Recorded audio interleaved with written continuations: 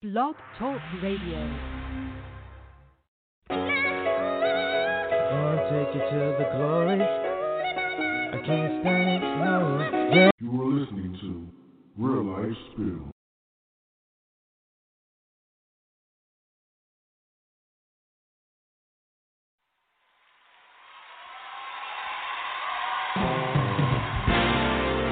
Come on, put some hands together. Come on.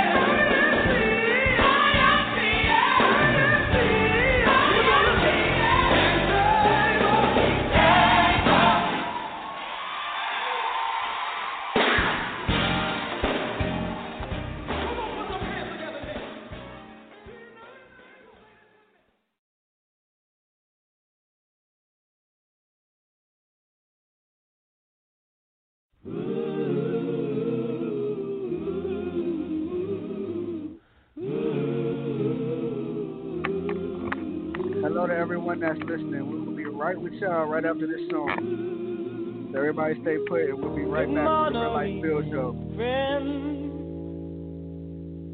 here's your friendly announcer. I have serious news to pass on to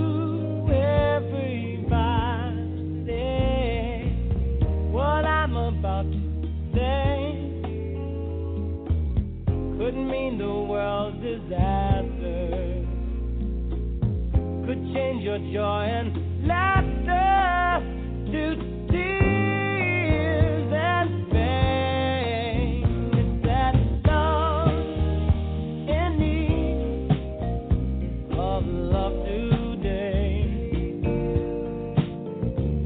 Don't delay, send yours in right away. Hey, going round, breaking many hearts.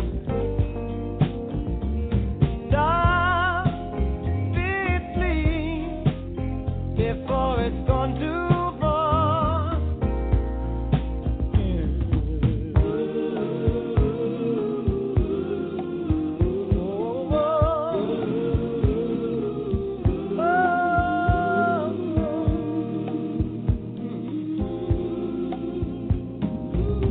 The force of evil plan to make you its possession, and it will if we let it destroy everybody.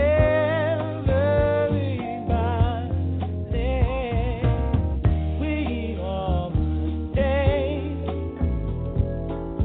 precautionary measures.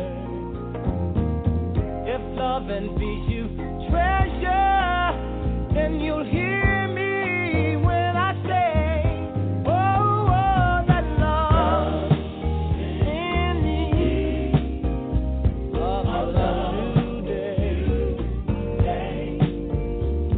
Don't delay, send yours in right away. Hey, hey, going round, breaking many hearts. Stop it, please, before it goes too far.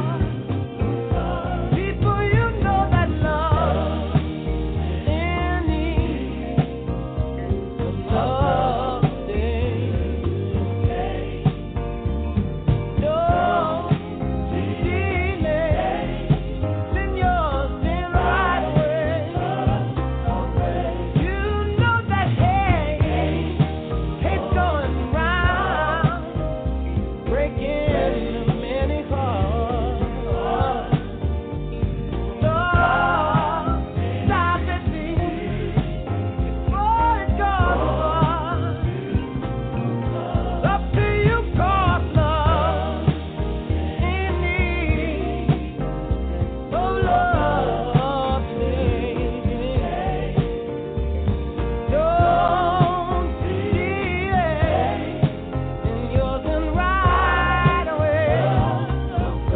You know that hate's going round, breaking.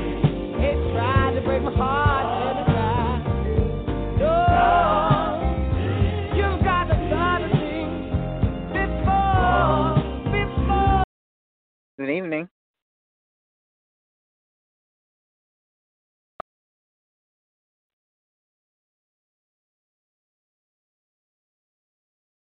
Happened.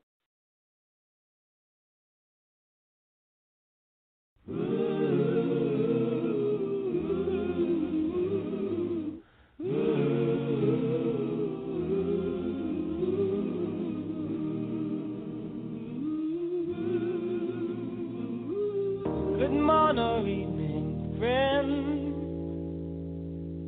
Here's your friendly announcer. I have serious news to pass on to everybody. What I'm about to say could mean the world's disaster. Could change your joy and laughter to tears and pain. It's that love in need of love today. Don't delay, send yours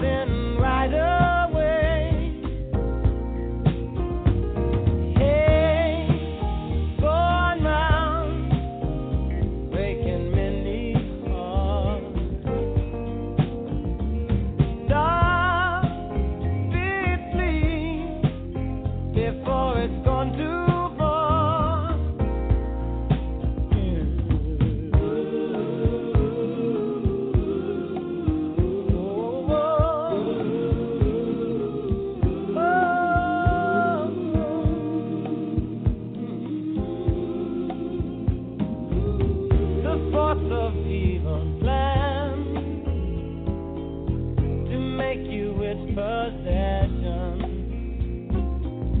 and it will if we let it destroy everybody. We all must take.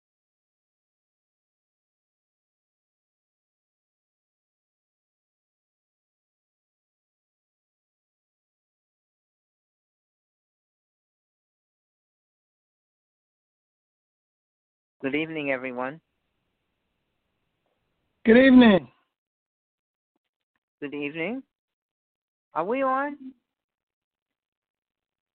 Yeah, I can hear you now. This is Minister Herman Simpson on the line. Okay, all right. For a minute there, I thought Stevie Wonder was doing our show tonight. Listen, Minister Simpson, I want to say excuse the malfunction. You know, stuff happens. You know this. But let me just first say, it is my joy this evening to have a man that I truly believe that God has anointed. And in my opinion, he is truly a man of God, a man that has been chosen, a man that speaks to us out of his God self, Minister Herman J. Simpson. Welcome this evening, Minister. It is a pleasure to have you. Good evening, my beloved sister, and I do understand the technical difficulties. For a moment there, I thought I was going to be off the hook, and Stevie Wonder was going to do this lecture for the night. But all is well. All is well. All is well. All is well, and good evening to our listening audience. And as I've been introduced, my name is Minister Herman J. Simpson, and it's a pleasure and indeed a wonderful joy to be here with you all tonight, all those who have tuned in and listened in, and I pray that there will be something deposited that we can all wake up tomorrow morning looking at things a little bit differently. Thank you. So before we endeavor in anything, we always invoke the great creator of all heaven and earth. And Father God, our prayer this evening is for all those within the sound of my voice, for their spirits to be stirred, for their minds to be open, for them to receive a truth in a season such as this, that we will learn how to respond and not react, that we will walk in the light of truth that conquers all things. And we ask for these things in thy precious name. Amen. Amen. Minister, tonight, your message, from my understanding, is about the pain in America. And so I understand that you're going to speak to that and share, what you know and how we can heal this pain in America. Yes, my beloved sister. When I was asked to participate in the show tonight, I never take anything just out of opportunity. I said, well, I'll pray on it and get back to you. And sure enough, when I did get back, the Spirit led me to speak on tonight, the pain in America, because I think this is the time that this country as a whole, and not just this country, but this whole planet, is crying out with a pain that must be heard and a pain that must be answered, a pain that must be treated. But in order to treat anything, you have to go to the origins of it. And the pain that is crying out by all people right now on this planet, we just came out of the pain of a pandemic that caused people not to breathe, and it attacked their respiratory season. It's something that affected everyone to the point they couldn't breathe, and millions were affected, and hundreds of thousands have died. Right behind that pandemic is another pandemic that screams out, I can't breathe. And there's no coincidences in anything that happens. All things are relative. All things run together. And there's a great cry, not just in this land, but across the globe, where people are hurting. People are hurting to the degree where the pain and the sound of the pain is rising to the heavens. And when you have that type of spiritual energy of pain and agony, it will be heard. it will be heard. But I'd like to focus in this evening on the pain here in America, a pain that has existed for generations and hundreds of years. You know, it was once said, and for those who have read the Bible, where Cain slew Abel, his brother, God asked him, "Where is your brother Abel?" And he says, "I don't know. Am I my brother's keeper?" And God said to Cain, "The blood of your brother cries out from the ground." And I believe in America at this time, we're facing the crying out of the blood from the ground, from the generations of pain and hurt by so many that were afflicted by the pain and how this country was formed. Our history lessons teach us that this country was formed by the forefathers who were fleeing oppression out of England and Europe and looking for freedom. Well, unfortunately, history has taught us about human beings. Sometimes those who flee oppression become oppressors. And the things I'm sharing tonight are truths. They may be painful truths, but they are truths nevertheless. And I believe that we will have a time for question and answers for those who are listening, that if you have questions, I will feel free to answer any at the conclusion of this lecture. But the pain that is crying out from this ground of this country we call America has existed for hundreds of years. People who said they discovered this country didn't need to be discovered. It never was lost. It belonged to a whole race of people before the Europeans came to these lands. The indigenous Indians of this land, they occupied this land. And they welcomed in people who were oppressed. But lo and behold, those that they welcomed in that were oppressed became the oppressors. And this causes a great pain from the onset and creation of this so-called America, United States of America. And until we address the history of this pain, and until we address the things that have occurred for centuries in this land, the pain that is crying out is affecting every walk of life. Because even those who have become oppressors are in pain now. They have the pain of fear. And the pain of fear is that those that they have oppressed are rising up and speaking out against the oppression. And their fear is, will they become oppressed once those that they have oppressed are set free from that oppression?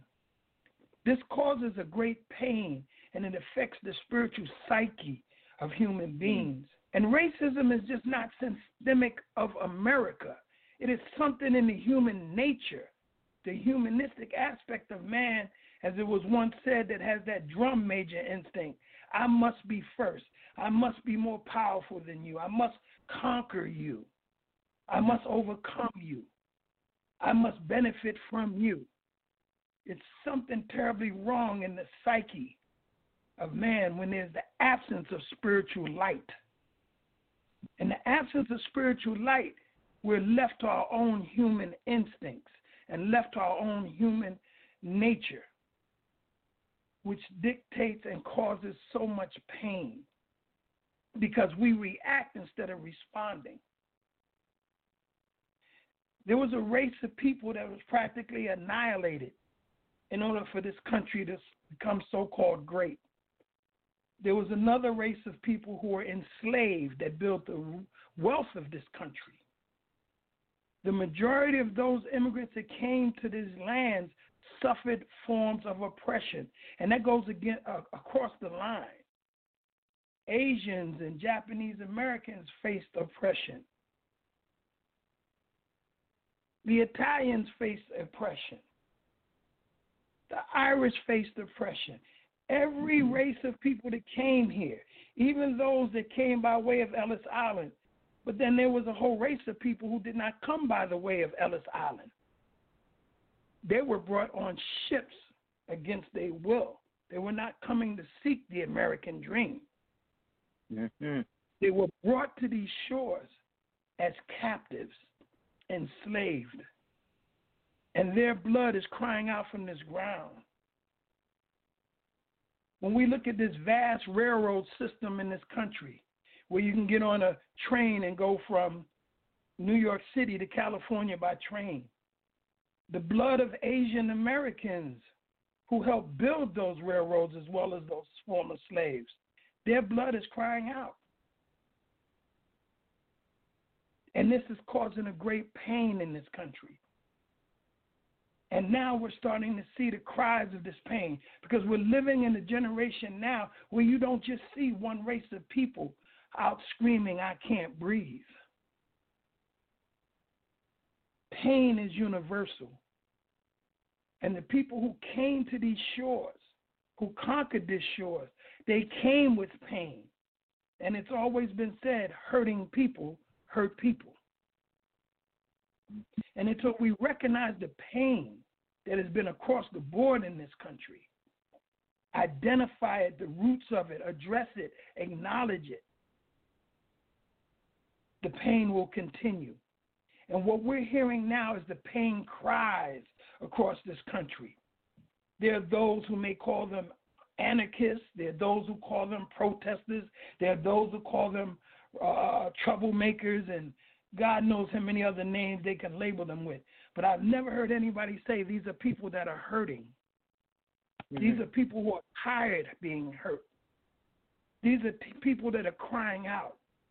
And the beautiful part that we see now before us, it's a whole generation of young people that are hollering, "No more pain. We're tired hurting." But then there are a few who still want to inflict more pain. The time has come in this country that we must recognize the pain of the past. We must recognize the blood that this ground has been saturated with. Mm-hmm. Recognize it, acknowledge it, and see what it is causing. See what it is creating in the psyche of the people of today. Mm-hmm.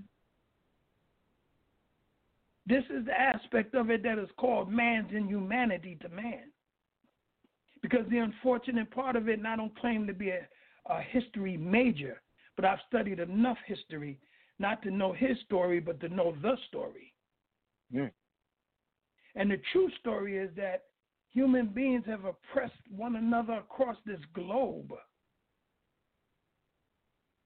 And what oppression does and slavery does, it creates a pain that does not go away. Mm-hmm. It's a pain that has created the atmosphere in this country right now where there are those who literally are afraid that there's going to be a race war in this country because of the pain that's crying out. But it doesn't have to be a war. There just has to be an acknowledgement of the pain that was inflicted. And this young generation that's coming out now that are tired hurting, when you look at these so-called protesters, and I disagree with the term protesters. They're not protesters. They're people proclaiming their pain and saying that they're tired of hurting. There are people who are saying enough is enough. And it's going across the board. I saw young white people. I saw young Asians. I saw people of every walk and color out in those streets proclaiming enough pain is enough pain. Because the truth of it is, when any human being suffers pain, we all suffer pain. Because this is the type of pain that has created a cancer in this country. Even when your body is suffering and reeking with pain, it's letting you know something is wrong. Something is not right. I must get this checked out. And what is the first thing a doctor asks you? Did you eat anything? Did you do anything different? He tries to isolate what the cause of the pain is. And in this country, until we discuss and have dialogue about the pain that people are feeling in this country, until that pain is discussed, the cries will go on. Until those who inflicted pain acknowledge the pain that they have inflicted.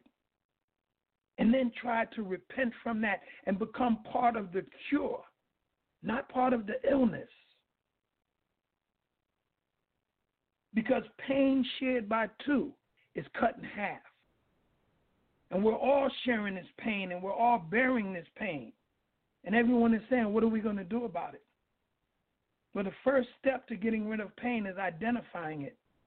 And if we just study the history of how this country was formed, how it became wealthy, how it became one of the wealthiest planets or one of the wealthiest nations on this planet, it came that way because there was a race of people the land was stolen from.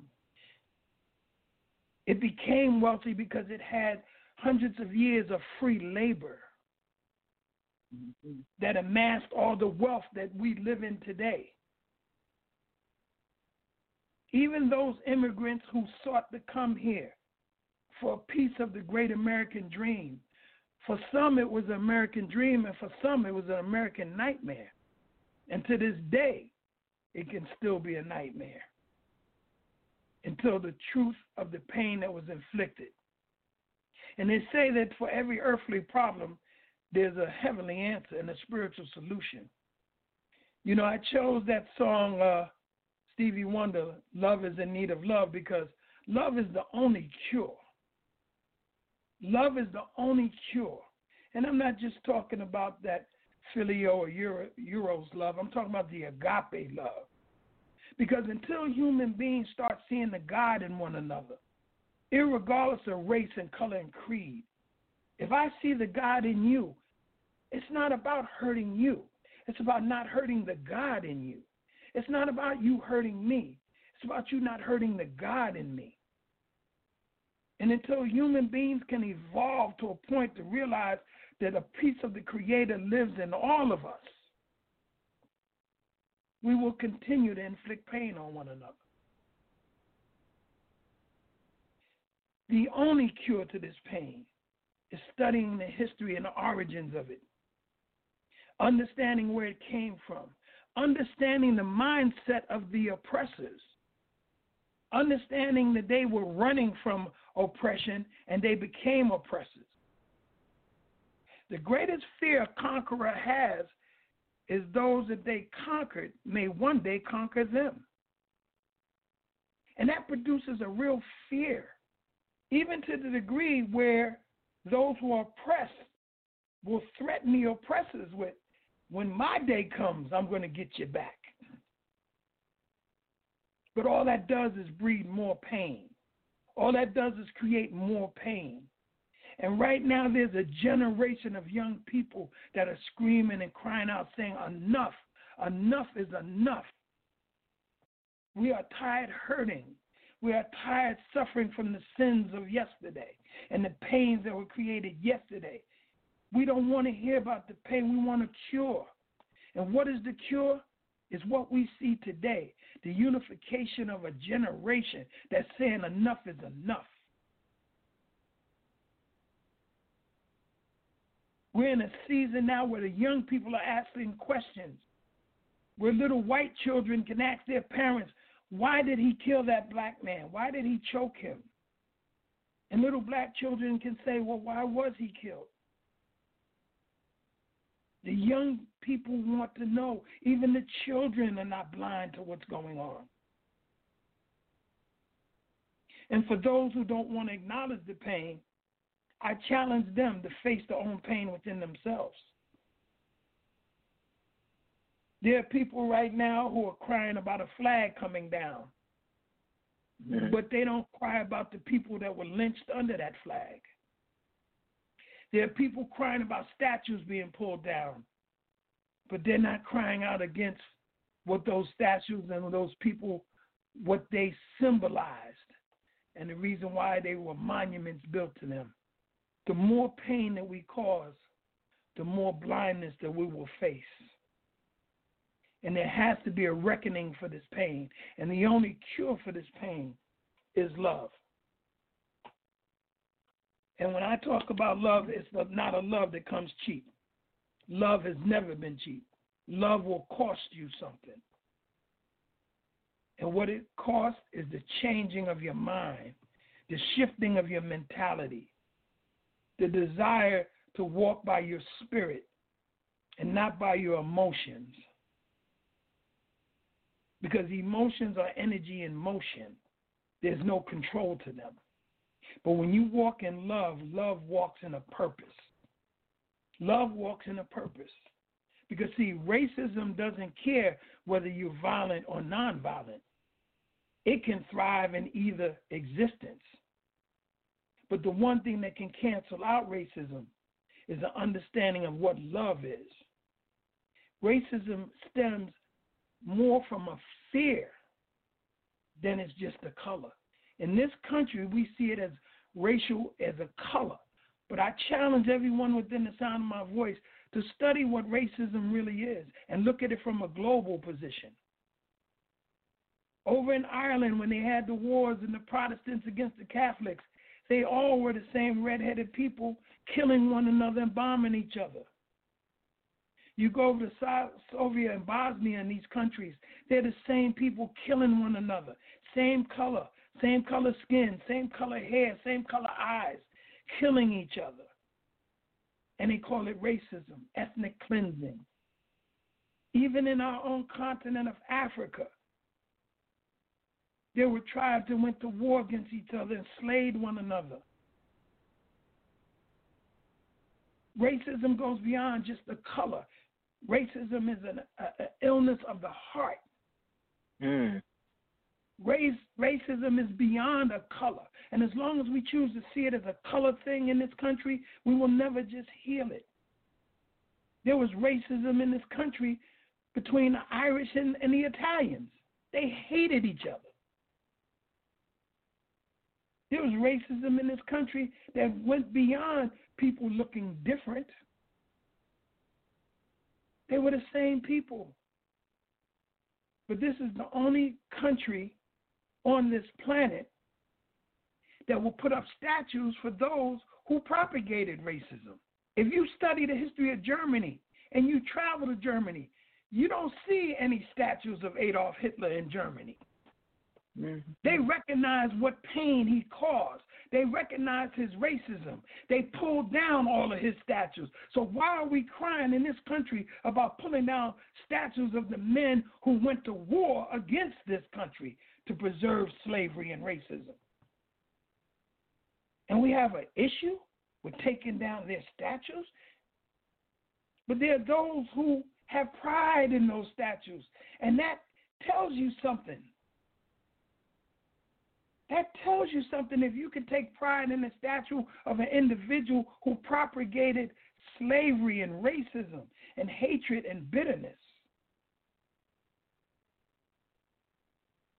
The Italians loved Mussolini was an enemy. He joined with the Germans. They ripped down everything they could about Mussolini. What is our problem here? Identifying who our real enemies are and addressing it. And those that support institutionalized racism, they must ask themselves, why? What am I going to lose if I embrace somebody that was once oppressed? Some people think that the Civil War ended, but it never did. It was just multiplied to another degree because the same things that caused the Civil War still exist today. Even when we look at our political system, how is it that a man can win the highest office in this country but lose the popular vote? That's right. That's right. How is it that the majority of people in this country can vote for a person and still come out the loser? Because there's a system of pain embedded in that, saying that your vote don't matter. It's what the Electoral College says it matters. Well, who created that? It stemmed from a time when they believed that African Americans was 1/5 of a man, and the fear was that there would be too many of the population in the South that would take over. So the system that was created was totally against democracy that caused pain. So until we address these social, economical, and political things that have caused pain in this country, the cry will get louder. The crowd will get louder. So we must start looking for the cure. And the cure is love.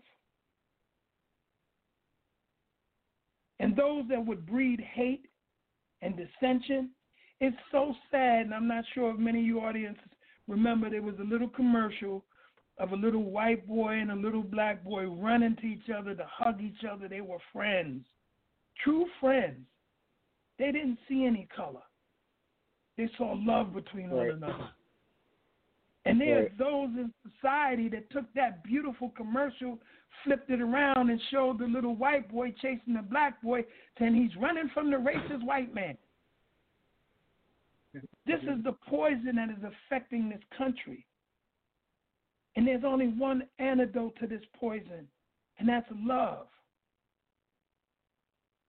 Love of yourself. Because if you learn to truly love yourself, you then will learn how to love someone else. So I implore all of those within the sound of my voice, look at the history. Look at the history in this country. Look at how it was founded. When they talk about the forefathers, what was their dream? When they said, we the people, e pluribus unum, who was included in that? The oppressed people of this country weren't included in that. The Native Americans, the indigenous of this country weren't included in that. The slaves weren't included. The immigrants that came here as indentured servants. Because let's not get it twisted. Yes, African Americans were enslaved in this country, but so was a whole lot of other races enslaved in this country.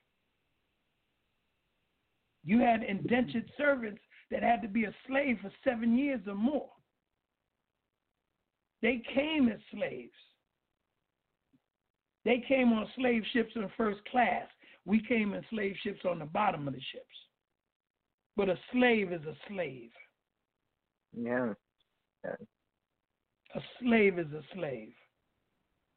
So until we unify between the pain that has been caused by the history of this country, to those who inflicted that pain, when they step up and acknowledge with a sincere acknowledgement, because there's some people that cry out for reparations. Let me tell you something. There is not enough money for reparations. You cannot there is no price tag you can put on a whole race of people who was annihilated. No matter how much money you let them make on the casinos, you can't bring them back. You can't bring back and pay for all the people who dove off of slave ships and would rather drown in the bottom of the sea than to be slaves. There is no price tag you can put on that. But there is a healing that can occur. There's a healing, and that healing starts with the acknowledgement of, yes, we have wronged you.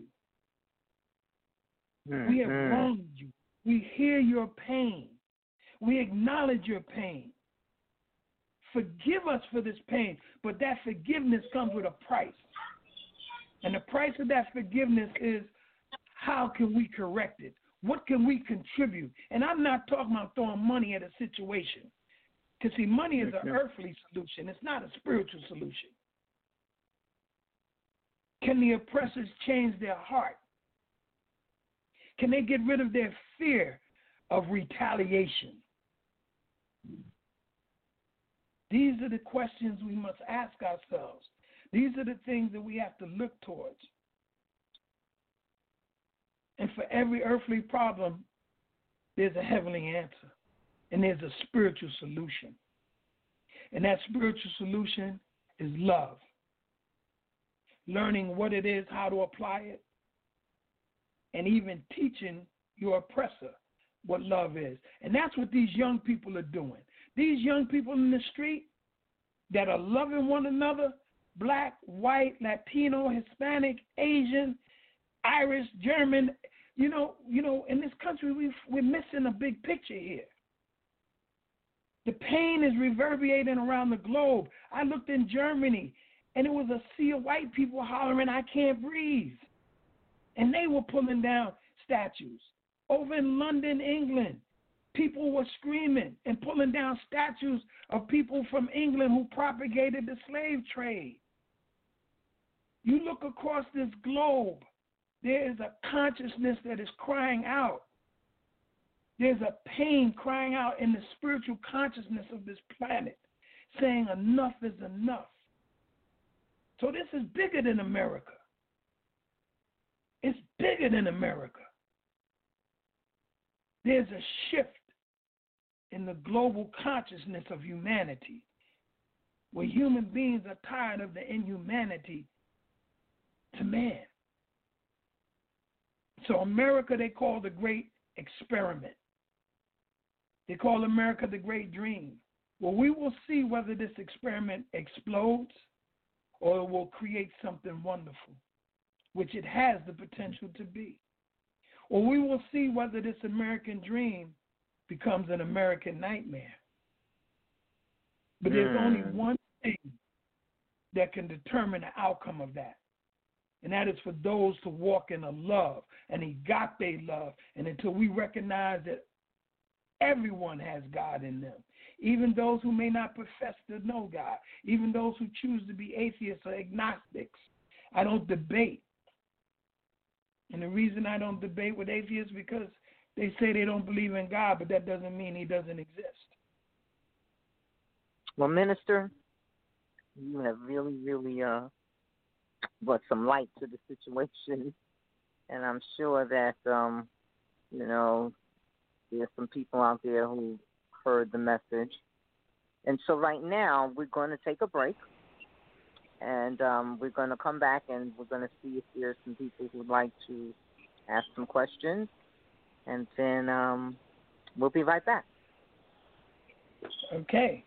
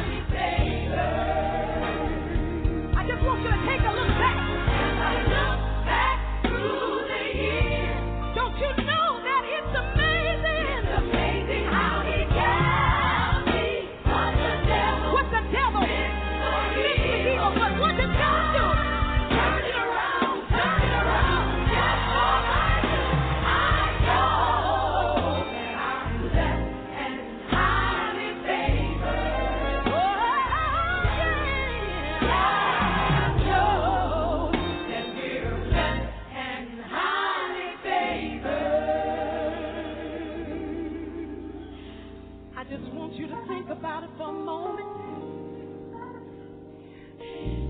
It could have been me.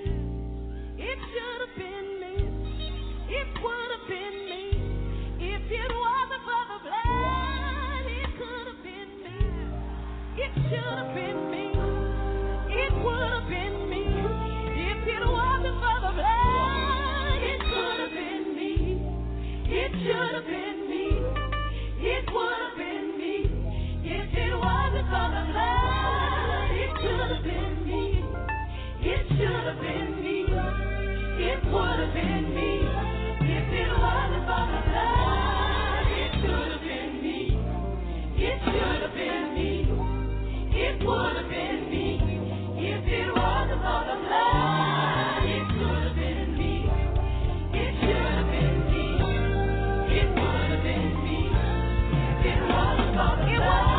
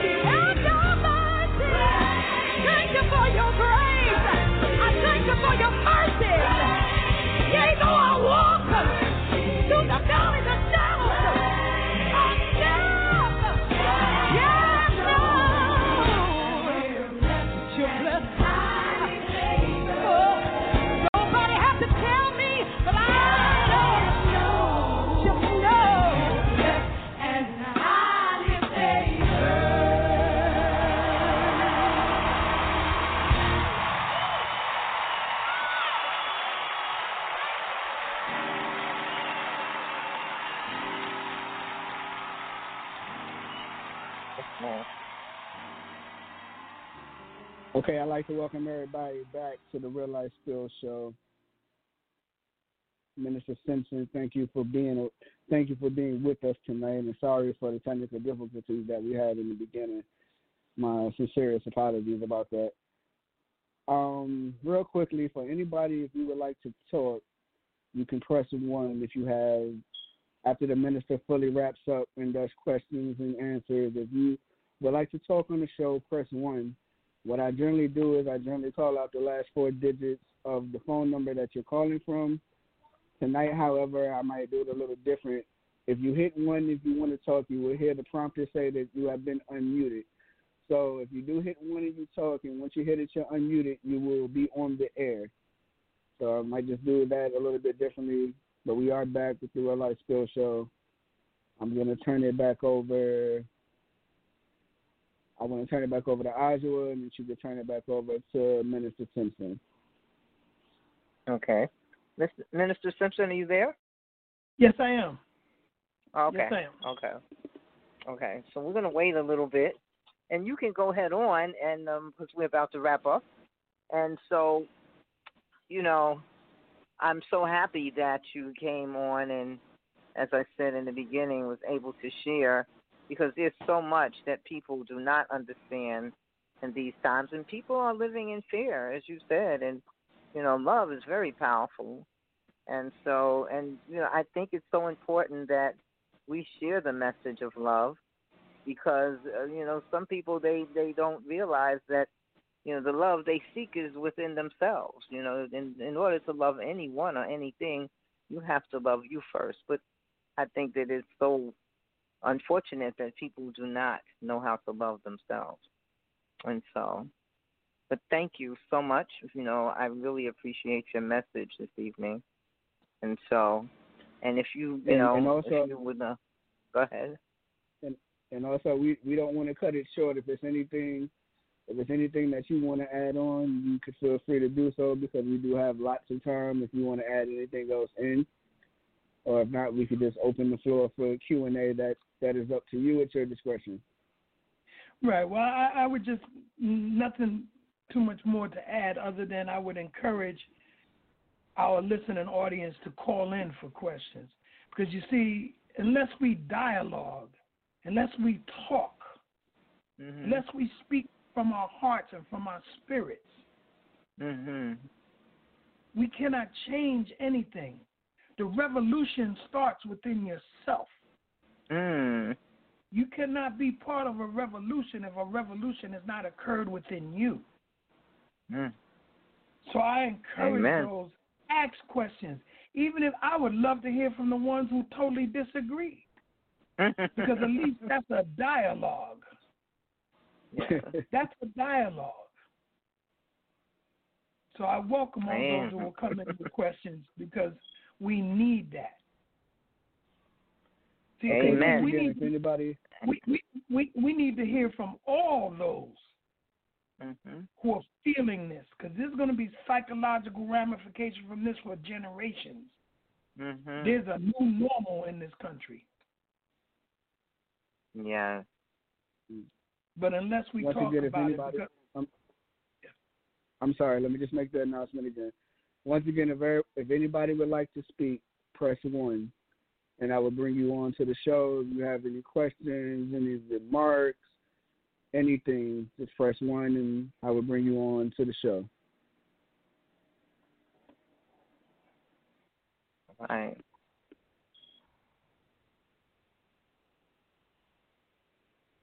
We have a lot of callers, but nobody as of yet that wants to speak yet. Don't be scared. But sometimes people are a little intimidated. Yeah. This is a huge subject, and it's a new day. People are afraid, and they're afraid of the dialogue. Yeah, and Sister Azua, as you stated, it's so clear and important for people. So many people are speaking, but they're wondering, is anyone listening? Yes, that's so true. Right. Because there's a silent cry where so many are crying in silence. Absolutely. But it's such a deep issue, and so many are affected, and I'm glad you made that point that it's not just one race of people who are affected. And it's so that true. was a very valid point. Yes. And so, but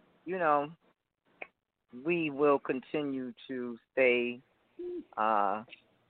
positive, and we will look towards hope, and we will be optimistic in the future, knowing that whatever we experience, God is in on the experience, and that's where our faith comes in. Oh, yes. Oh, yes. Oh, yes. Because there is going to be a cry for a new consciousness in humanity. And I don't mean a religious consciousness. I mean a consciousness that supersedes religion. Because sometimes religion can fuel the madness in human beings. I'm a man of faith. I'm not a man of a religion. Minister, let me ask you something, because I did a show over the week on Wednesday, and my question that I put out to the people was, why does love or loving someone matter? That's the question that I put out to the people on Wednesday. I got different responses, but I would love to get a response from you. That's a great question from Minister Okay, and the Simpson. question once again from me, brother. Love. Say that once again. It was, why does love or loving someone matter? Why is it important to love? Yes. Well, the one thing about love is this, and something that we always forget. Well, it's not a matter of we forget. It's just not taught across the religious lines, whether you're Muslim, Christian, Jewish, Hindu, Buddhist, whatever your professed religion is. There's one eternal aspect that should be taught. All things were created in love. The essence of everything is love. Even the atoms and the molecules and the neutrons and protons, they have a love and a harmony that holds all things together. Love is a power and a force that even supersedes the ideology of what man says love is. Mm-hmm. Love is so powerful that we are created and conceived in love. We are designed to love. But even if there are people, to say that there are people that have been conceived and what about rapes and, that's questionable, Yeah, the action may be questionable, but that life that is brought forth from that has the potential to far supersede any tragedy that brought it here. That's profound. That's profound. We can curse the act of conception if it was forced or violent, but you can't curse what was conceived. Because even that love is greater. Because when you have 1,000,000 sperm cells floating and fighting to catch one egg, that's love. That's love. Yeah. So love can even be broken down to the most finite aspect, because human beings cannot exist without love. No. Every woman that gave birth to a child, the love that she has for that child is what causes her breast to lactate, to be able to feed and nurture and love that child. What man feels like a true man if he doesn't have the love of that child that was conceived, that he played a part in? That's the power of love. The power of love is a power that we have yet to really scratch the surface of it. And the greatest problem is there's so many who don't love themselves. I'm incapable of loving you. Some people may say this is a selfish statement, but I cannot possibly love you if I have not loved me first. That's a factual Some people statement. don't know. They don't know. They don't know how to, and some people are so wounded that they don't feel that they are valued or that they're worthy of love. Yeah, so let that's me tell the you, thing. But briefly, let me tell you what made me. Let me tell you what made me ask the people that. What made me ask the people that is basically what Ajua said, because I thought about. There was two things that happened to me last week, and I can say God is just amazing, and a lot of different things that He asked me to do at different times. Because on Friday it was about 1:30 in the morning, and I'm just sitting there and I'm just thinking about what people are doing at that hour. There's a lot of different activities going on at that hour. But what came to me was to encourage somebody. Me, sometimes sometimes I can be a little iffy. I go back to God like, okay, you sure you want me to do this? So, I tell a lot of, realistically, I tell a lot of people I'm still working on me. You understand what I'm saying? Yeah. So in the midst of it all, I have to, as you said, before you even said yes to the show, you said you had to go and pray, and get confirmation on, okay, is this, yes or no? Should I do this or should I not? So, I went back in that moment and I was like, okay, God, are you sure this is what you want me to do?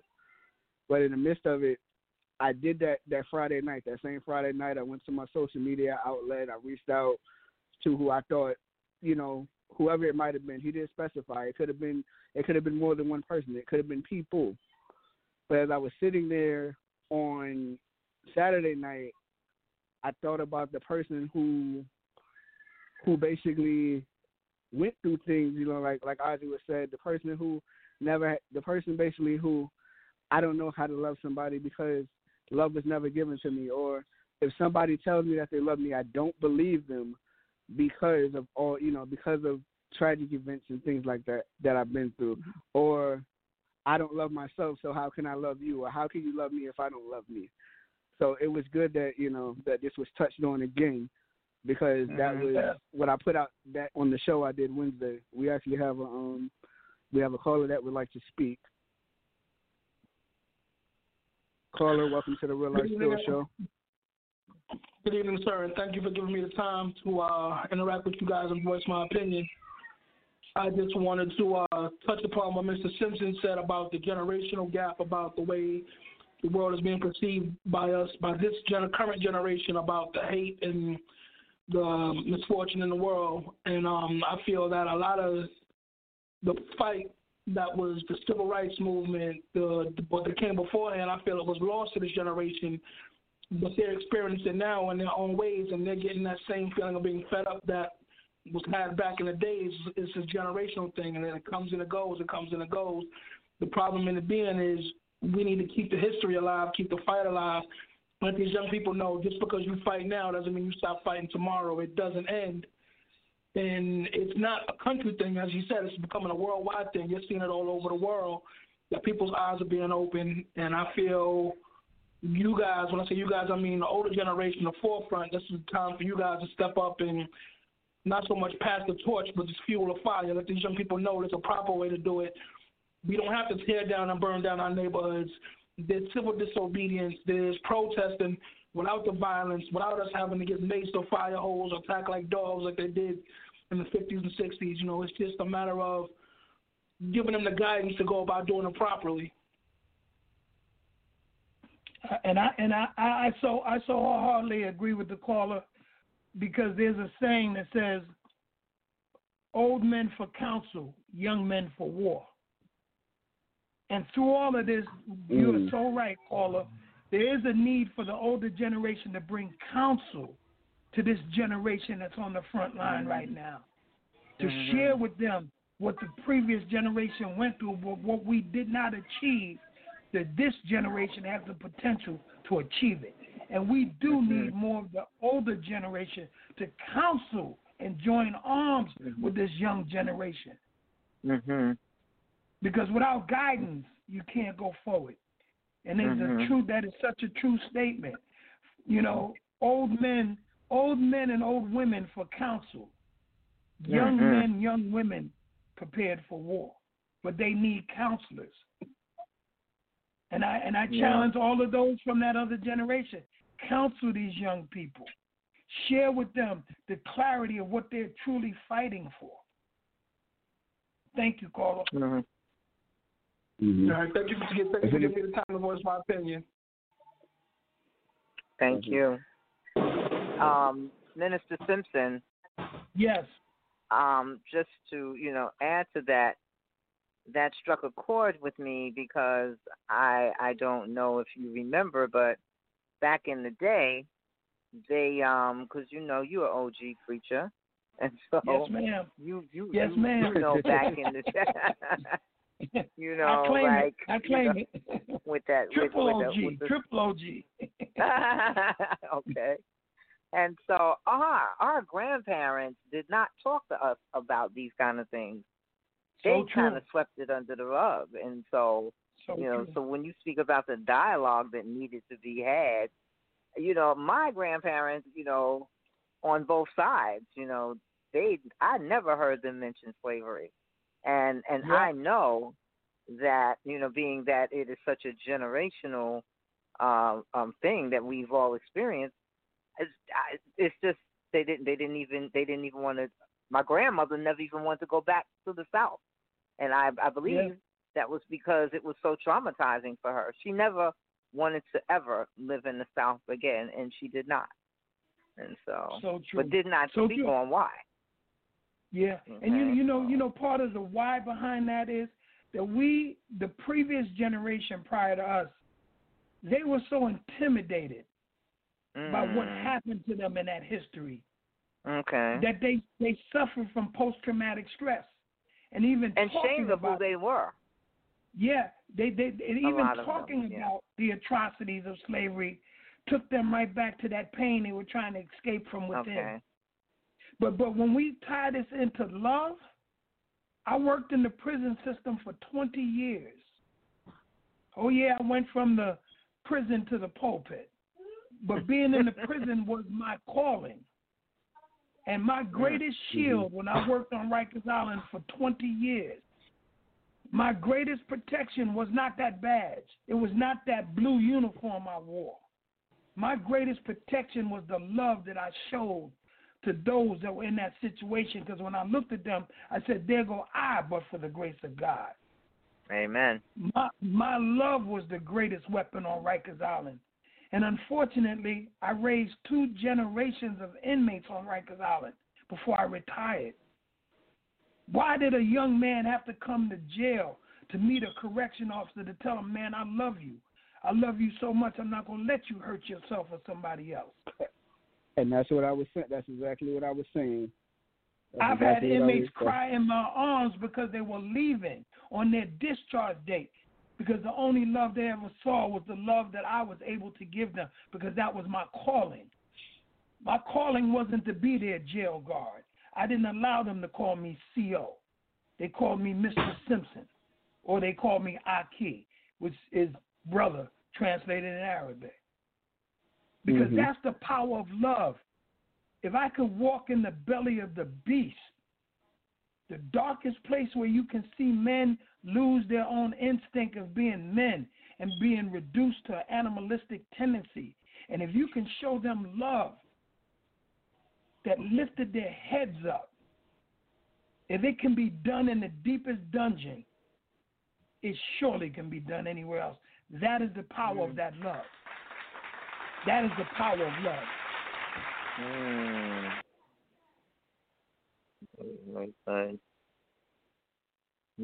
And I had somebody chime in on I have somebody that's listening and they're very close to me. They co-host with me from time to time, and what they said to my generation, they said it's time for us to real keep this fight going in regards to Black Lives Matter. Keep the fight going in regards to deportation. Keep the fight going to live. Love yourself / build your relationship with God, but most importantly, wake up. And I would even say more importantly, keep building that relationship with God. Also what she specified on how the government is giving out this money to people when we still have people homeless. And also she says, we as people, we should wake up and demand a change. It starts with us. She said the older generation did their part, and once again, I want to, everybody that did their part, I want to say kudos to y'all. Thank you very much.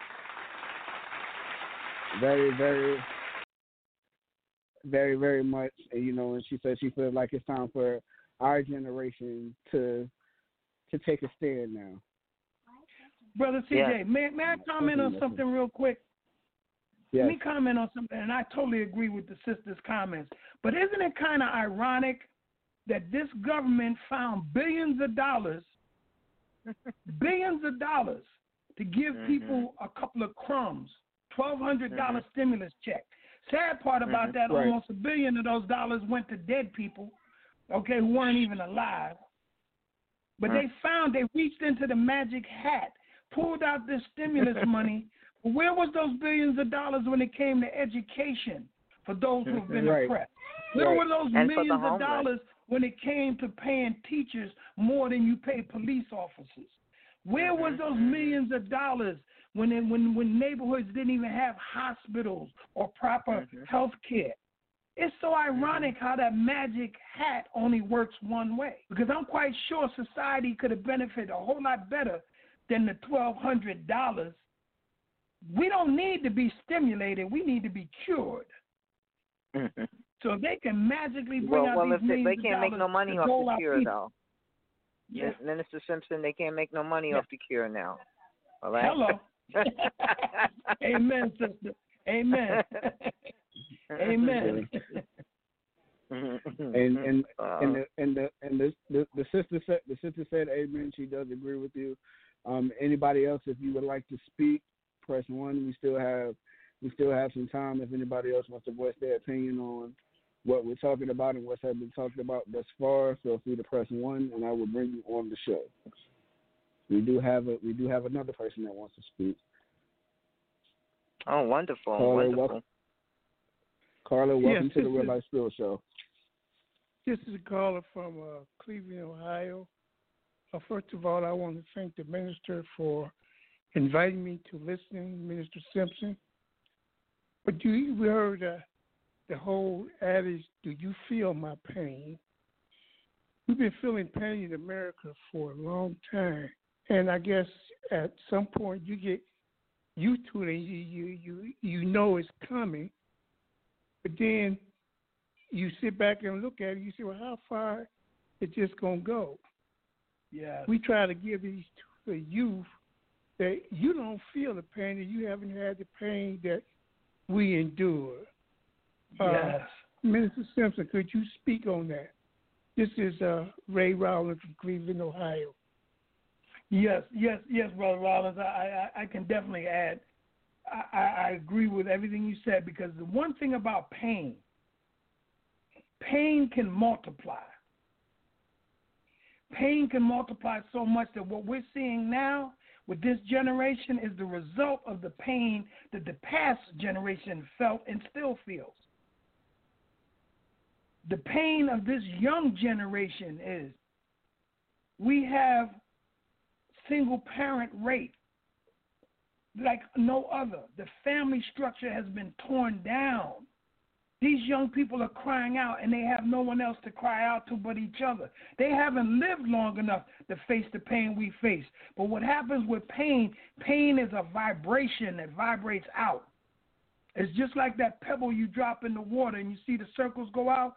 Well, the pain that's crying out from the Native American, the pain that's crying out from the African Americans that were enslaved, the pain that's crying out from the Asians who were treated like slaves as well, the pain of so many people, that vibration is reaching an all-time high that you have young people out in the streets screaming from pain, and they don't even know where all this pain is coming from because they haven't been on earth long enough to feel this pain. But the pain is reverberating out from generations. Yes. This is a pain that has been screaming out from the first time the first slave came to these shores. This pain is crying out from the Native Americans who were slaughtered by Gatling guns, where whole tribes of Native indigenous people were wiped out just so their land could be lost. So all that pain built up was just like that mushroom coming from an atomic bomb. And these young people are suffering from the radiation poison of that pain. Wow. There's truly a healing that needs to happen. Yeah. We must take time and think about how to heal, because it's certainly generational. And we must take time to heal each other. And as you say, we must learn to salute the God in each other. At the core of everyone's being, there is God. I don't care who you are. At the core of you, we are made of God. So at our core, no matter how you function, there's a God there. And so that's what we have to speak to. And when we, I find that, people try to be ignorant. I'm going to say ignorant about, what's going on. And I didn't mean to offend you. And, we go into stores, and, I feel that as a race of people, we're being targeted. I have a son, and it's very difficult because we must always have that talk with our children because we don't know what they face when they go in these streets. It's not easy. And so there's a fear there.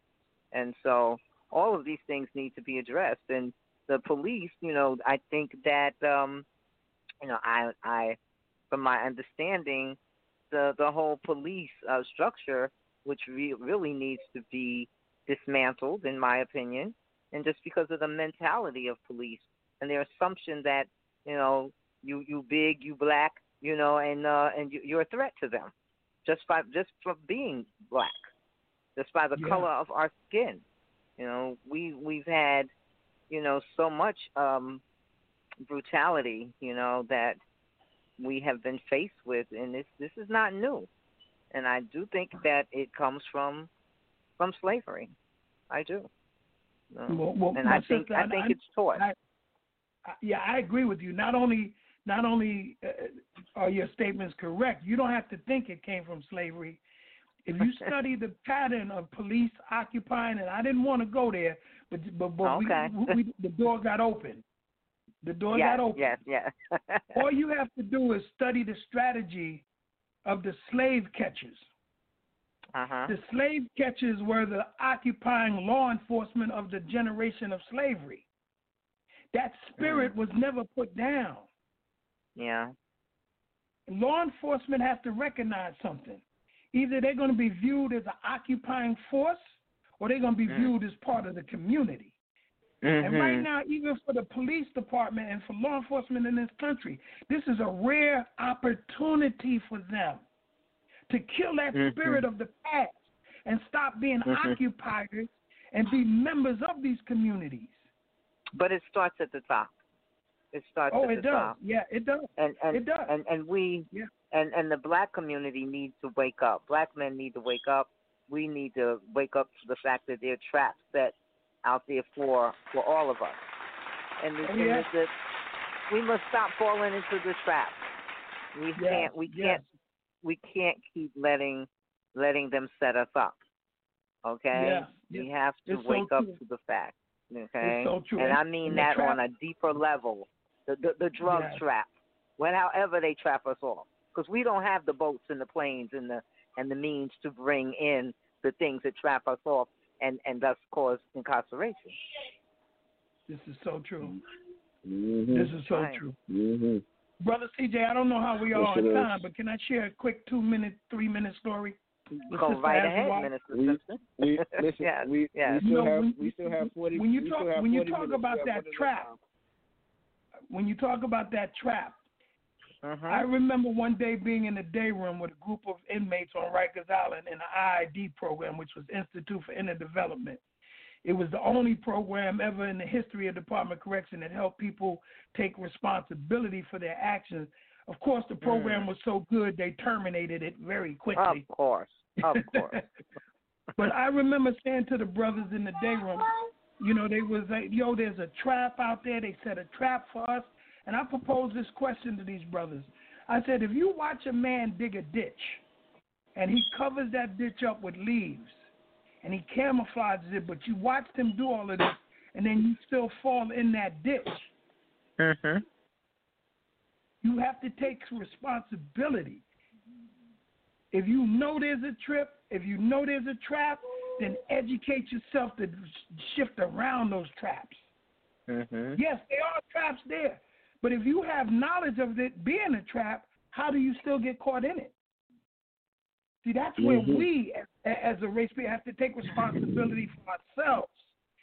Yes, there is traps out there. But that goes back to self-love. Yes. When you love yourself, you ain't trying to. I mean, we all have had, instances where we could have fell into the trap. Yes. Okay. Yes. All of us, because they sure put them out there for you to fall into, and that's what makes the system go. That's what feeds the system. Okay, without mass incarceration, they need to incarcerate people because there's so many people getting paid. The judges, the lawyers, you can go on and on, and see how mass incarceration is a $1 billion industry. Okay, they got to keep it going, so they got to keep the traps going. Well, actually, no, what you're happened, right. We don't have to fall in. Right. Well, what really happened was, why do you need crops of cotton when you can have crops of people? Okay. That's the new harvest of this generation. They don't need the cotton anymore. They have us. And this complex, industrial prison complex, is nothing but a plantation. But the new crops are those wearing those uniforms inside. It costs $40,000 to $60,000 a year to house an inmate in any institution. Where's all this money generated from? Yeah, but you can educate a man. You can't take half that money and produce a good education system? So these are the systemic problems that we have to identify, because it's not just the racist part, it's the economical story too. Absolutely. We are the new crops. Yeah. No, we ain't. It ain't new. I'm sorry, Minister Simpson. We've been the crop for too long. yeah. We just went from cotton to human beings. That's right. That's right. Yeah. They're still using us. And that's where we got to learn to love each other and look out for each other. Yes, we do. And stand strong in that knowing of who we are and how divine we are as a people. Because it's them that really need us. No question. Yeah. So if anybody else wants to speak, press 1. We still have some more time if anybody else wants to chime in on the conversation.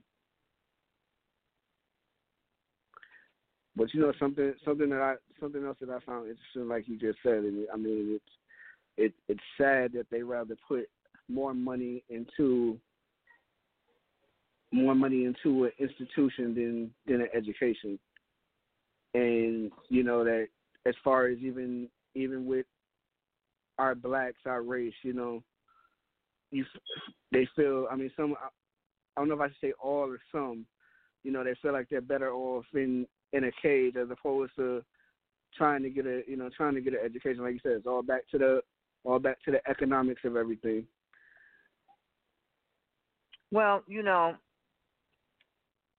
I'm sure, you know, Minister, you could speak on this, you know, as well as I can at this point in my life. You know, the mentality of the people that are incarcerated, you know, I noticed that, you know, it would be a fine opportunity to help them to reinvent themselves, to help them to elevate themselves. And so that when they go back into society, we could reduce recidivism. You know, and so oftentimes it's a setup, as they call it, a merry-go-round. Okay, they that's what they call people who are repeat offenders, and it's almost as though I bet you'd be back. Okay, because they make it difficult for them to survive. Yeah, sister, and you got to be real smart when you come out of there. I raised 2 generations of men on Rikers Island. 2. All right. The story is I had a young adolescent because I specialize in the adolescent population. And I had an adolescent back in the early 80s. And now this was coming towards the middle of the 90s. And another adult inmate said, hey, Mr. Simpson, can I speak to that kid over there? And I said, what do you want to speak to that kid for? He said, well, that's my son. Generational. I said, yeah, you can go speak to him, but it still didn't hit me yet until I seen them there talking. And I remembered having the father as an adolescent in one of my dormitories. Now his son is there, and they're sitting at a table on Rikers Island in the mess hall having a conversation. 2 generations. I've seen that with females as well. I've worked with the population also. And I've seen that with generational. Right. But you see, they call it the Department of Corrections, but it's not. Because see, there's no money in correcting anything. We had to ask ourselves, there were more inmates coming out of prisons with college degrees. And the statistics show that those brothers coming out of prison with college degrees, they had a 98% successful rate that they never were incarcerated again. So what happened? They cut all of the college programs and they stopped education in the prisons. In 1985, I wrote a 20-page proposal for a vocational training program for adolescents to teach them carpentry, plumbing, and electrician, that they can leave jail and get into an apprenticeship. To have a viable employment. They told me it was too costly. I came back to them with the statistics and showed them how much they were spending to keep them locked up and the recidivist rate. With him coming back, that's when the light bulb went off, and I realized they don't want to correct anything. That's right. That's right. There's money in recidivism. There's money to perpetually feed the system. That's right. You know, they're not trying. It shouldn't be called the Department of Corrections. It should be called the Department of Confusion. Because everybody's getting paid. Correction officers get paid. Yes. Okay? Correction officers get paid. The police officer that lock you up get paid. The legal aid lawyer that tells you to cop out to a crime you didn't do, he gets paid. Right. The DA gets paid. The judge gets paid. The court officer gets paid. The parole officer gets paid. It's a multi-billion-dollar industry. Yes, it is. And you can't take that money and correct behavior. You can't take that money and teach them a viable trade or an education. So it stops the recidivism. But see, if you stop recidivism, guess what? You need less police. You need less correction officers. You need less lawyers. It all comes back to the money game. It comes right back to the same thing. It's a self-fulfilling prophecy. Absolutely. And so many corporations are involved. These big corporations that we see. Sister Ajua, you and I can go buy stock. Day. Sister Ajua, you and I can go buy stock tomorrow. We can go to Wall Street and buy stock because they've privatized the prison systems out west. You and I can go buy stock and make money. You have companies like Corecraft and these other prisons that are now been privatized, where you can invest in them now. Interesting. Yeah. Wow. So, I must say I enjoyed this conversation, and Minister Simpson, you got to come on again because I like you when you be talking about relationships because you so dope on that subject, okay? And so I hope that you snitching, sister. Okay. That's okay. Listen, I'm keeping it 100 though, okay? Yes, so, ma'am. CJ, we must have Minister Simpson back again because, like I said, he really, really got a lot to say about relationships, and so I hope that we can get you to come on, and we can enjoy you sharing some of your wisdom and knowledge as you do so well. And thank you so much. Brother CJ, I love this one. I'll certainly pray on it, my beloved sister. I'll certainly pray on it. Okay. All right. Very good. Thank you. Thank you so much, beloved. Thank you for coming on. Thank you for sharing your love and light. And thank you for the opportunity to love on those that were listening, because you can even love people with truth. And sometimes the best way to love someone is speak the truth. Yes. Well, we've done that tonight. And so, good night, everyone. Good night. God bless all. Before we go, I just have a couple of announcements. Last call if anybody wants to speak. If not, thank you for joining the show tonight and listening. I want to send a big congratulations to one of my friends back home, back in Florida. He just received a daughter early this morning, so I want to officially welcome him to fatherhood. Yes. Amen. Congratulations. Yes. Another queen. Queen. Mm-hmm.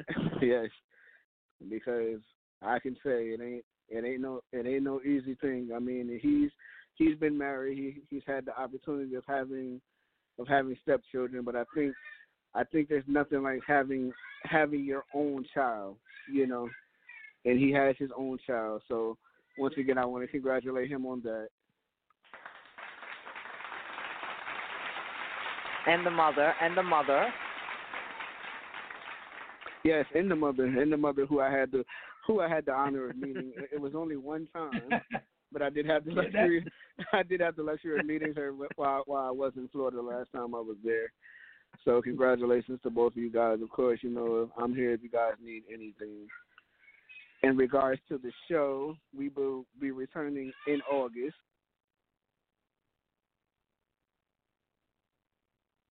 I believe I want to say the second week in August. Okay. It should be the second week of August. Bear with me. I'm trying to pull up the calendar and give you guys the exact date. If it's not the 12th, it will be the 14th of August that we will be returning. Going to take a little vacation for July. Just take a little break, and we should have some new things for you guys. Like I said, nothing set in stone. So I don't want to go announcing saying that it's going to be this and it's going to be this. I know that for sure the Real Life Spill show will be intact though. We will be there Wednesday, we'll be there Friday, and we'll be there Sunday like we generally do. Oh, and I got to say this before I go. And I may not get a chance to do this again. Sir Simpson in the house tonight is about to have a birthday. So, big birthday shout out to Minister Simpson. Happy birthday. All right. God bless happy you, birthday ahead of time. Thank you. God bless you, my beloved sister. Yeah. Hey, you know how to blow a triple OG up. we not not much of singers, but happy birthday to you. I'm not much of a singer, but Hey, Brother CJ, is that Stevie Wonder again? Right? Okay, y'all. Good night. Anyway, good night, and thank you ever so much for the opportunity to share love and share truth. God bless you all, and God be with you till we meet again. Until we meet again. That's right. All right. Good night, God bless. everybody. Good night, everyone. Good night. See everybody in August.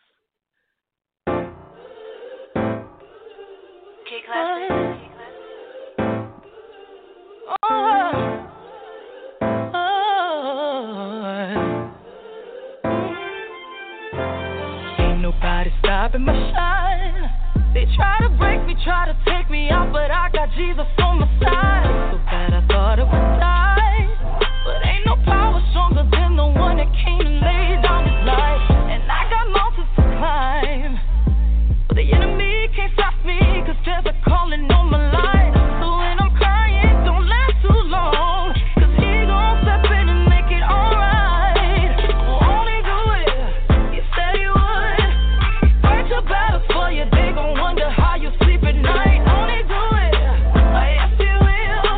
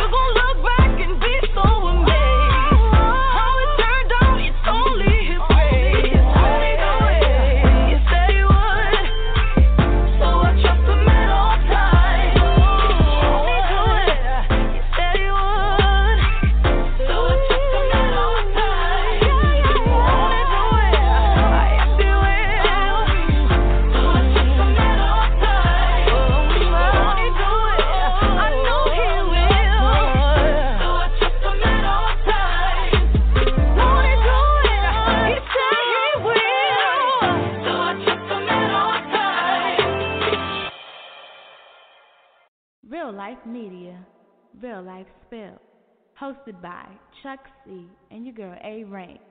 Real Life Spill, real life for real people.